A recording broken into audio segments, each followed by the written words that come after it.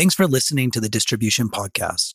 If you like this content, you may also enjoy the webinar I hosted featuring previous podcast guests Heather Furstrom-Border and Jennifer Stevens, co-founders and managing partners at Alliance Global Advisors. You can now access highlights from the conversation on junipersquare.com/GP Resilience, all one word. You will learn about the best practices GPs can use to differentiate themselves from the competition and continue to build meaningful relationships with current and prospective investors. I'm Brandon Sedloff, Managing Director at Juniper Square, and you're listening to The Distribution by Juniper Square. Join us as we sit down with experts from commercial real estate, venture capital, and private equity to discuss trends in technology, fundraising, and private markets. We'll cover this and much more. On today's episode, I sit down with Jason Kern, President of Investment Management at Cortland. Cortland is one of the largest multifamily firms in the United States. Founded in 2005, they are now a global, vertically integrated multifamily investment, development, and management firm. Headquartered in Atlanta, they own and manage apartment communities across the United States, with regional offices in Charlotte, Dallas, Denver, Greenwich, Houston, and Orlando. Internationally, they operate a build-to-rent management and development platform in the UK. Jason oversees Cortland's investments, capital markets, corporate finance, investor relations, tax, and accounting teams. He has an impressive career with time spent at JP Morgan, HSBC Bank, and LaSalle Investment Management. In our conversation, we discuss what forces Jason thinks will bring buyers and sellers back to the table in 2023, investor sentiment, and why today's macroeconomic environment isn't the same as the Great Recession. Alrighty, well, welcome to the show, Jason. It's great to have you with me today. Thank you, Brandon. Great to be here. I'd like to get started by asking each of our guests to spend a few minutes introducing yourself. Maybe you can provide a brief background on your professional history, and then we can spend a few minutes talking about Cortland and your role and what it is that the firm does. I've been in the real estate space, generally speaking, for about 30 years, I would say.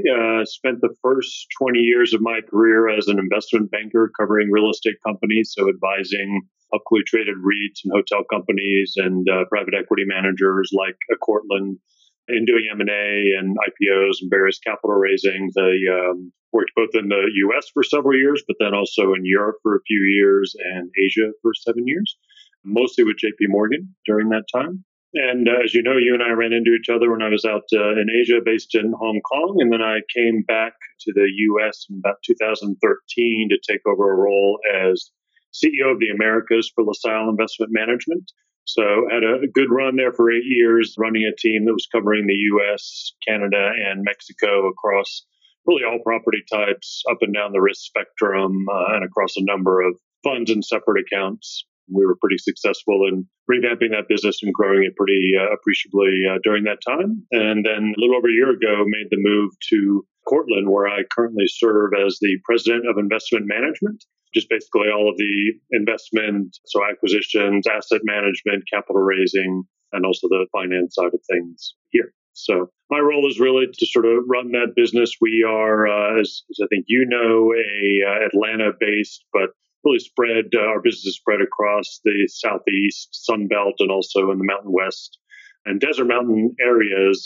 We do nothing but multifamily, and we are the, I would say, quintessential sharpshooters. So deeply vertically integrated and focused on one property type alone, which is multifamily. So highly operationally focused, very much integrated all the way down to the design, construction, development, property management side of things, as well as being investment manager. And I know that Cortland was founded in 2005, and you've been with the firm, as you said, for a little over a year. It's been an interesting kind of story or growth story, if you will, and I think somewhat different than a lot of other investment managers. Can you give us the brief background on kind of the evolution of Cortland over the years and how it has evolved to the point where a president of investment management role that you feel exists today? Yeah, I mean, I would say there's a lot of other investment managers out there where the founders or the leadership come from more of the financial services, investment banking side of things, and then they figure out how to raise capital, allocate capital, finance deals, find operating partners to make their strategies work well. I would say Cortland comes from the exact opposite end of the spectrum in the sense that the firm is originally and first and foremost, and really continues to be today, heavily focused on the operational side of things. We have 2,500 employees. Obviously, the vast majority of those are at the community level of our multifamily apartment buildings. And, the focus is really on serving the resident, making that resident experience the best it can possibly be, trying to be best in the business in terms of that sort of branded property management service that we provide, really more coming from a hospitality perspective, frankly. And our mantra has been that if we do that right, that everything else in sort of the value chain will take care of itself. We talk all the time about kind of a virtuous cycle or a flywheel of our residents are happy, then our associates who work there at the communities are going to be happy. That's kind of what we're very much focused on. But to your point, Cortland really has evolved. I would say only 4 or 5 years ago, you'd be hard pressed to truly define Cortland as an investment manager, given that we were getting quite large, but really focusing on a deal by deal capital raising strategy with JV partners, very sophisticated JV partners, but didn't really have the large commingled discretionary funds that are sort of the hallmark of an investment manager. So if I understand correctly, the business has evolved from one focused on development and deal by deal capitalization, originally probably with high net worth or friends and family type of capital, to a deal by deal manager with more institutional capital, now to a maintaining that, but adding in funds management. Yeah, exactly right. You summarized it very well. And how do you anticipate, if at all, that changing over the next, call it 1 to 5 years as the business continues to evolve? I think we're on the right track now. I think the only question is, do we diversify over time? And, we shall see, but do we diversify into other sort of residential focused strategies, whether that's different parts of the risk spectrum, different adjacencies to the traditional multifamily apartment buildings that we have done historically, or even geographically. We do have a growing business in the UK where we're developing build to rent assets there. So that hopefully going forward will be a bigger and bigger part of our story as well. Before we move on to the macro environment and what you're seeing through the multifamily lens, let's talk a little bit about your expansion into the UK. I believe you're one of the first US-based managers to actively and aggressively expand into the UK. What was the impetus for that decision, and how does the UK market compare or contrast to the US multifamily market as we know it? Yeah, there's a lot of different similarities. We really started to focus on the UK before my time with Cortland, right after the original Brexit vote, and then went over there and tried to see, was there an opportunity? And we were quite surprised to see how different that market is, just in terms of the sheer lack of institutional caliber players like ourselves. They're doing an institutional quality, high service model, sort of, management of rental apartments. So both from the product perspective in terms of actual high-end, highly amenitized, modern, high-rise apartment buildings, and then again, also the operations side, there seemed to be a lot of low-hanging fruit and just not nearly as much competition as what we were used to seeing in the U.S. context. And so that's always an intriguing sort of field of play when you see that. And so we've spent several years now building up a team. We now have over 300 employees in the UK and a few projects that are going very, very well. We really like the long-term demographics. It's an underbuilt market, much like the US, probably even more so. It's been hard to build this kind of product, but if you can get it built, we're seeing very good rental growth, even recently with all of the inflation concerns and so forth. So we are very bullish long term. Obviously, we have a bit of a speed bump in the market just in terms of the cost of debt and how do you finance deals, and even supply chain logistics and inflation on materials when you're doing development. So we're looking very closely at how we make the numbers work for future projects, but the ones we have ongoing are looking very, very positive. Excellent. Well, I appreciate the overview of Cortland. I'm sure we'll come back to elements of that as we move forward, but I want to move to the macroeconomic environment. You have deep experience in financial markets from your days as an investment banker, operating in Asia, the United States, your days running a very large investment manager at LaSalle Investment Management.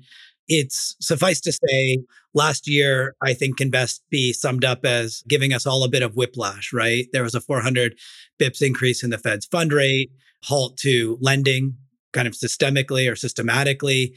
And, the Fed has been very focused on getting the labor market in check.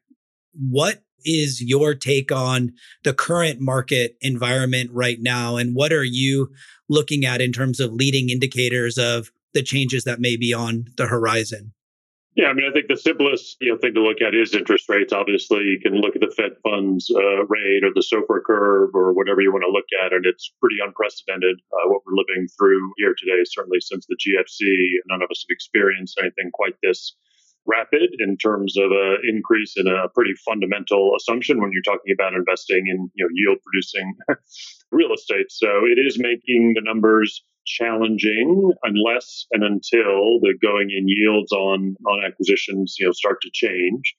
As you mentioned, just the sheer availability of debt is becoming more challenging. I will say that somebody like a Cortland is in an enviable position in the sense that we still have access to debt and borrowing from some of the big banks who certainly value us as one of the more active borrowers and big institutions that they deal with.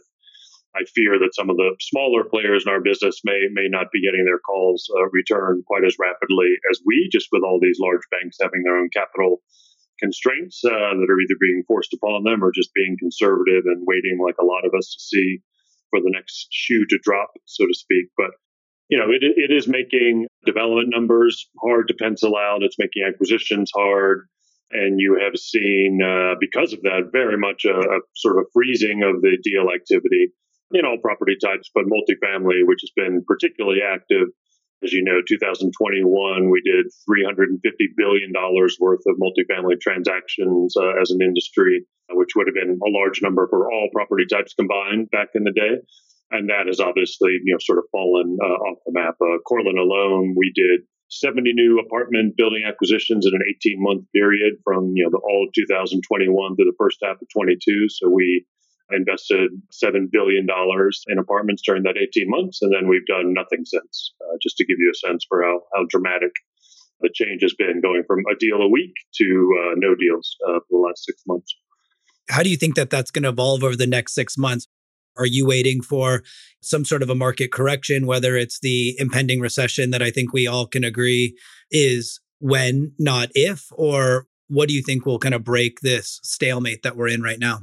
Yeah, it's a typical sort of bid-ask spread that you do find whenever there is turmoil in the market. This one is, particularly severe, I would say, but you've got that classic scenario where you have buyers who are, sort of, quote unquote, smelling blood in the water, looking to get some distressed deals at discounted prices, seeing where interest rates have gone and trying to interpolate that into cap rates going up some, material amount, which we may eventually get somewhere close to that. But at the same time, you have a lot of well-capitalized owners and sellers who don't want to take a markdown where they're holding their assets on the balance sheet. And if they're not pressured into selling an asset either because of liquidity issues or because they're getting to the end of a debt financing or caps are expiring, something of that nature, you're going to have many fewer sellers willing to sort of sell into a distorted market like we have today, where there's not as many buyers, a lot of caution, a lot of people with their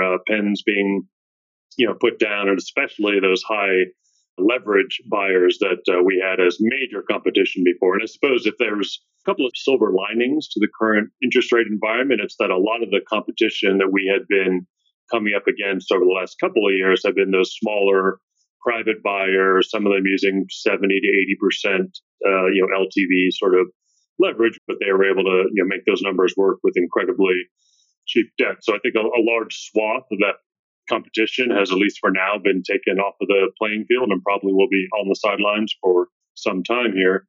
The other sort of operational benefit to us in an interest rate environment like this is that it certainly has made, unfortunately, for single family home buyers, it's made purchasing a home extremely expensive. And it's a little bit the same math that we do on the commercial or residential side. But if you're going out to buy a home and your mortgage has gone from 3% to 7% overnight, it's obviously going to be very difficult. And that does benefit landlords like ourselves in the sense that roughly 20% of our move outs from our apartments are moving out to go buy their first home. Certainly that number has shrunk dramatically, at least for the time being. So that can be a slight positive for us. So it's a matter of discovery. I think as time goes forward, to answer your question, as we go into the first half, especially the second half of 2023, I think the first half is still going to be pretty slow as things work their way out. I think people are looking for some light at the end of the tunnel in terms of the Fed's actions, and depending how you read the tea leaves in terms of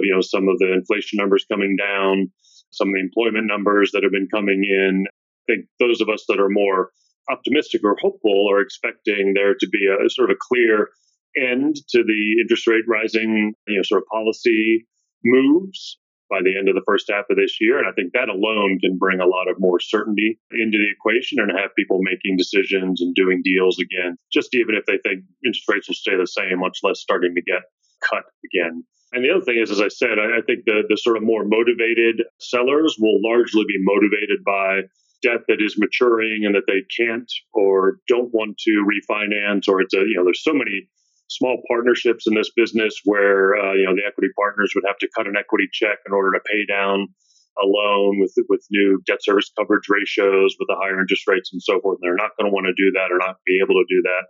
These interest rate caps, are incredibly expensive now, and to replace those can be prohibitively expensive. And so I think as time goes by, you'll see more and more of those sort of pressures building up and more assets coming out to market. And hopefully that'll cause that bid-ask spread. And it's all you really need in a market like this. You need a little bit of capitulation from sellers. And remember, most of these buyers, if they've owned the asset for more than a couple of years, their rents have gone up dramatically, even with the recent deceleration in rental growth in multifamily. But I don't think a lot of people are going to be taking a huge hit to their equity or walking away from equity. They're going to be able to exit at a discount to what we all might have been able to sell an asset for in the first half of last year, but still, get out with a return that's not going to be the end of the world. And so I think you'll have more capitulation, you'll have more, decision makers willing to stroke the check, and you'll start to creep back towards, I don't think we'll get back to those heady levels I was talking about before in 2021 for some time, but it's a big market. It's a lot of liquidity in multifamily, and we'll see some better numbers coming through, especially in the second half of this year, would be my prediction. And as a former investment banker who's well-versed in M&A, how do you look at the opportunity set going forward, whether it's to acquire platforms and add units through that mean, or simply, acquire areas of operational or business expertise that you may not have, but you think you'll need going forward? Is that something in the cards for Cortland, or are you planning on kind of doing it more organically, asset by asset, portfolio by portfolio?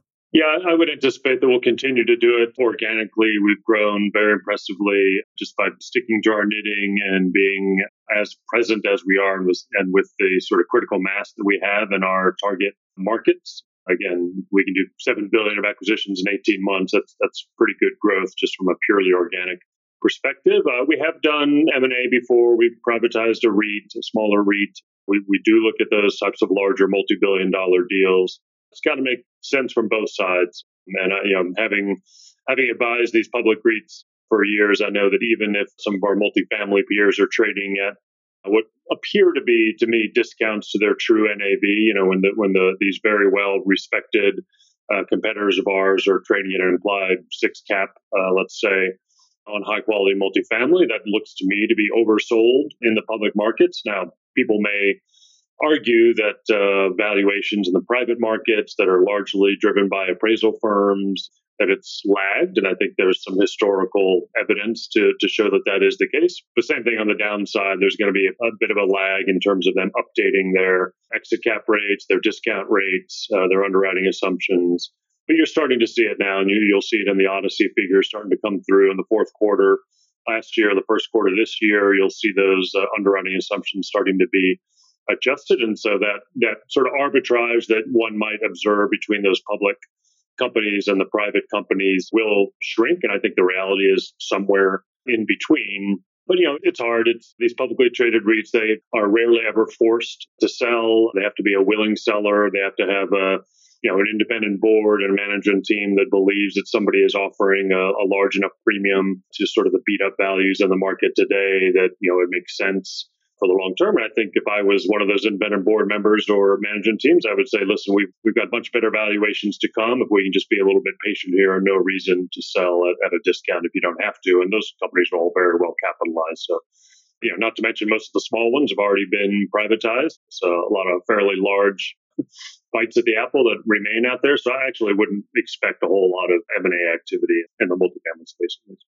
So you and I were both in Hong Kong during the global financial crisis. How does this current macroeconomic environment compare to what we experienced during the GFC based on where you sit today?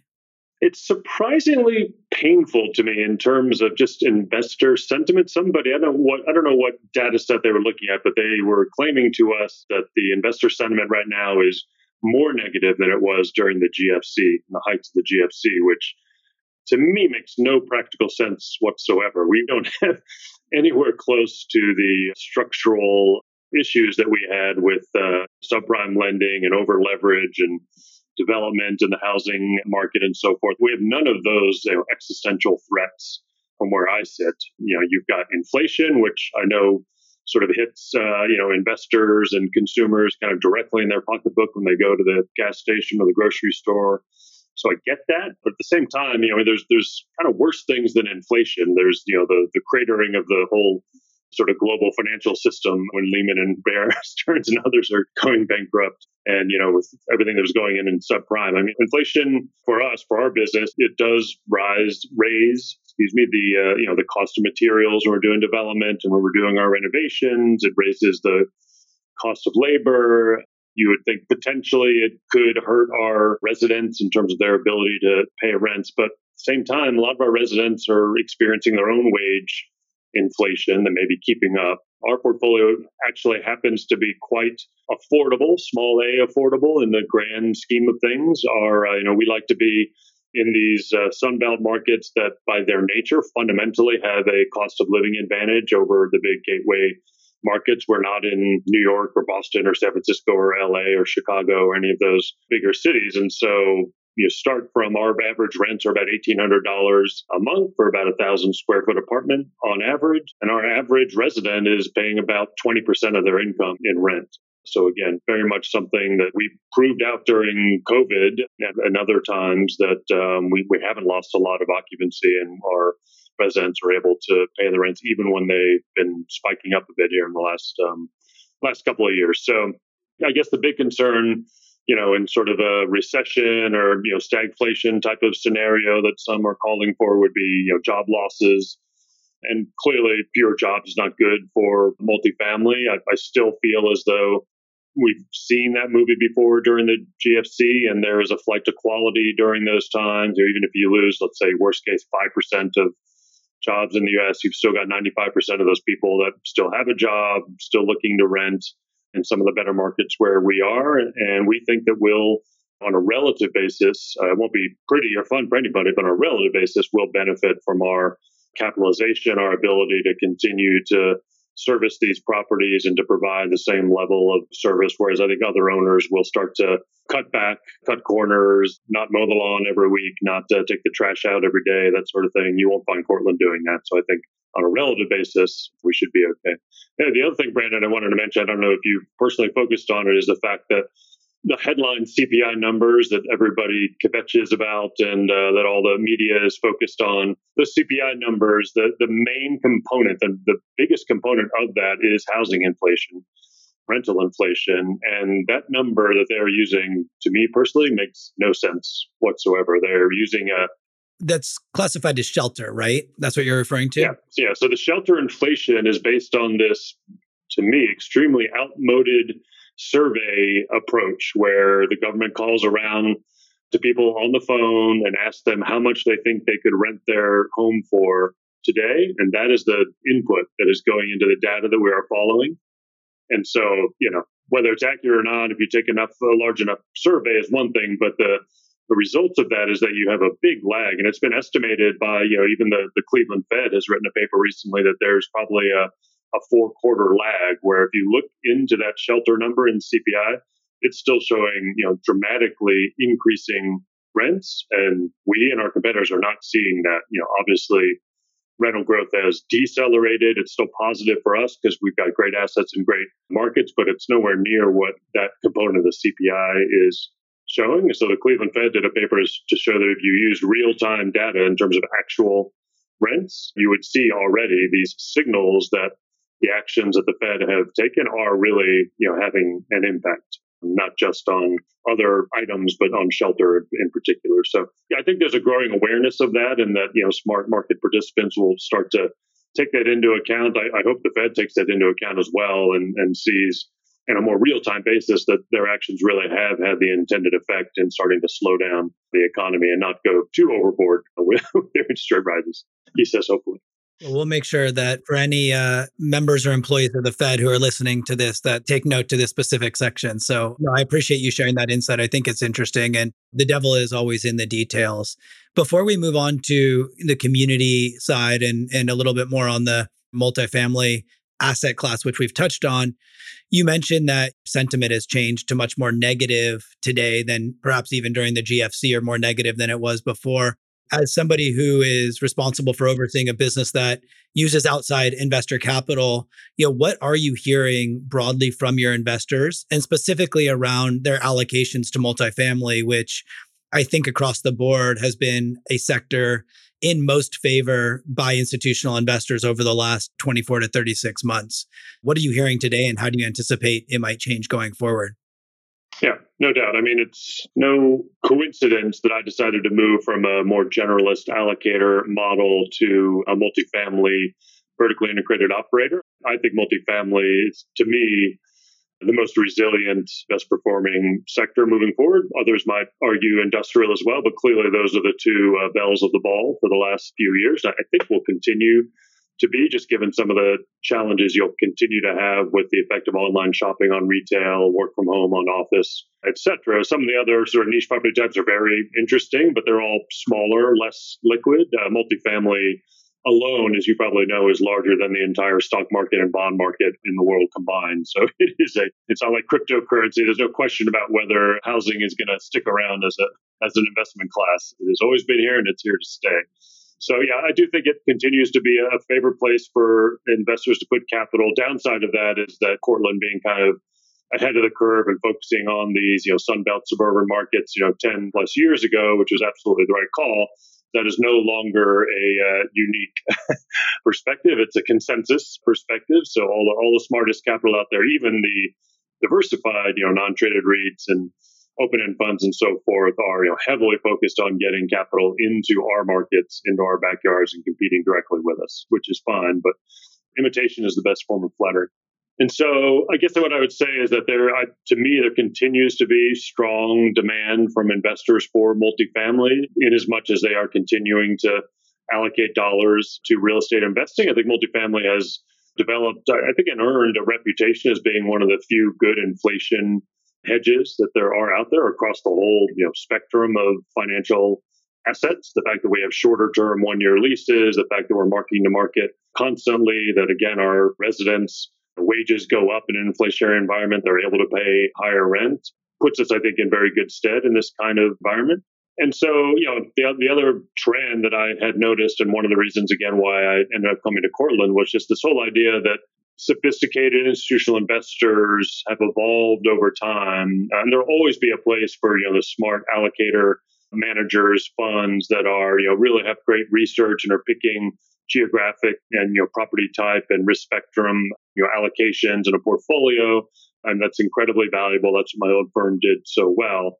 But when you have an investor that has conviction around, well, I definitely want to have exposure to multifamily apartments, there's this increasing trend where that investor, if it's a pension fund, sovereign wealth fund, foundation, endowment, insurance company, you name it, increasingly they will go around the allocator and say, well, I can pick my own favorite multifamily or industrial managers. I can cut out a layer of fees. I can go directly to those that are actually, having some impact on the branding and the operational excellence. And so as investors get more and more sophisticated, you see more and more, I think something like last year, about 40% of the capital went to property type specific managers as opposed to generalists. And it wouldn't surprise you that within that 40%, probably 85% of it went to industrial and multifamily, pretty evenly split. So I think we're well positioned for the long term in terms of flow of capital. And as we've said for years, whereas you might say that some of the old school defined benefit, U.S. pension plans are pretty full up ostensibly on real estate if they're up to 10, 12%. And certainly with the denominator effect that I don't need to belabor, we're all aware of the fact that for many, they've gone from 10% to 15% overnight with their real estate performing very well, but stocks and bonds going down in tandem at the same time. I still think there's a lot of foreign investors that are nowhere near that sort of 10, 15% exposure to U.S. real estate. So 2 questions for you as my last 2 questions. The first is multifamily has obviously been the belle of the ball and a great asset class, both in terms of performance and investor interest. If there is one thing that you're concerned about from a asset fundamentals perspective for multifamily, what would that be? Yeah, I guess the concern would be, deteriorating credit quality. As I mentioned before, I don't lose a lot of sleep over that with our particular portfolio. We tend to be not at the very top luxury end. You'd have some concern if you were the absolute, top rents in your markets. We aren't that. But at the same time, we're not in B and C quality assets where you start to really delve down into some more challenging credits with your residents that really might be on the front lines of job losses and struggles to pay rent. So we feel like we're in the sweet spot where some of those luxury renters may, if times are a little tough, may downgrade to want to be in our properties. But that is always the concern of multifamily is just that. I mean, it is you can always keep a multifamily asset full, which is one of the great benefits of the sort of diverse nature of our tenant base. You almost never have a true sort of white elephant like you can have in office or industrial, where you have a big empty building and you can't get that big lease. It's a single tenant or a few tenant sort of assets. So you can always set your rents to attract residents away from the competition. And fundamentally, one of the other reasons that I think multifamily is a great place to be is that we are still, as I said before, underbuilt in the U.S. Depending on whose statistics you want to listen to, we're actually at the low side in our estimates is that we're about 1 million units underbuilt. This is across multi and single family in the United States. That number has been shrinking a little bit as we've had some pretty good supply in some of these markets. You can find other sources that will tell you we're 4 or 5 million units underbuilt, but that's a good place to be. Everything in financial services at the end of the day is down to supply and demand. So I feel pretty good about the fact that there is still strong demand for our product.